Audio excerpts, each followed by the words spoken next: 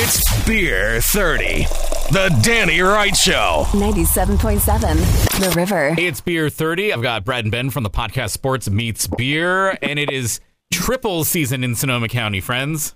Hey! Today we have one from our friends at Disciples Brewing in Santa Rosa. This is their Brewmorphious triple IPA. It's got Galaxy, Centennial, and Simcoe hops. It is a 10.2% ABV. Yeah, Blue Man Group on the cover or on the can. Which yes, is cool. It does. On the cover. Once you go above 9, does it really matter at that point? It tells me if I'm drinking a wine or a whiskey and now a beer. So once it goes above 9, does it matter? I don't know. I'll let you know in the morning. I won't remember anyway. That's fine. Well, as we dive into this Three Disciples yumminess, let's go through our AA TMF. That, of course, is appearance, aroma, taste, mouthfeel, and finish. And this bad boy has some pretty, IPA-like coloring in it. Mine has got a little bit of haze to it, but not a ton. And it's got some nice copper color. Really, stands really well. The head has got great retention. This is looks like a great IPA. Yeah, a little yellow, more yellow than I thought it was gonna be darker for some reason. I did too. I don't know why. There's zero reason to believe that. Right. Well, you think it's our brain is tricked into the 10% number and the triple IPA number, so you're automatically looking for something that's got a little more. It's like thicker, viscous, and is going to be darker in color, just because that's what our brain tells us. Well, thanks for clarifying our neuroses. I appreciate that. Yeah, your stupid brains. Anyway, paging Dr. Freud. Tell me about my mom now. Why don't you?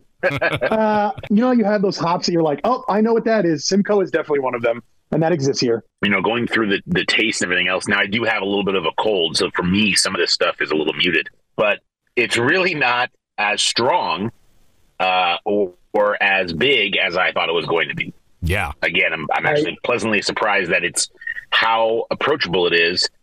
And for a triple, which I normally don't like, I don't like triples. I think it's too much of everything. And I'm already too much of everything. So I look at it and it just doesn't really appeal to me. The category doesn't. But this is approachable. If you didn't tell me it was a triple, I'd probably just think it's a double or a big West Coast. This is actually really approachable. Flavor profile fits, and it does not disappoint. This is put together really well for something of such high caliber ABV. Yeah, you're so ready for, something of this ABV to just be a syrupy mess. Yeah. Right. You're just ready for that. And that's not really the case here. It really does have like a nice dryness to it. There is a malt, profile here that keeps it, the sweetness feels like it's coming from the malt versus like that syrupy booze that you get from these triples. It creates a dryness in the finish here. Makes you want to go back in for another one. It makes it really enjoyable. I'm not really a big triple guy either. It is not something I reach for on the shelf, but it doesn't mean I don't appreciate when they're well done. This feels like, after the first couple, this feels pretty well done, I think. Yeah, I agree. This is something that, like, second sip, third sip, it delivers. For a triple, it is dangerous. I definitely would, think twice about having a second one. Holy moly. You're not going to get your laundry done, that's for sure. Could we say this is like one of the most approachable triples we've ever had? Oh, yeah. I will go on record as saying this is more approachable than that big brewery in Windsor that makes a special release every year. I don't want to say who it is necessarily, but I think everyone can draw a line to it. Yeah. This is more approachable than Russian River Pliny. Yeah. That's wild. And that's a bold statement. And that's a good thing. That's a really, really good thing.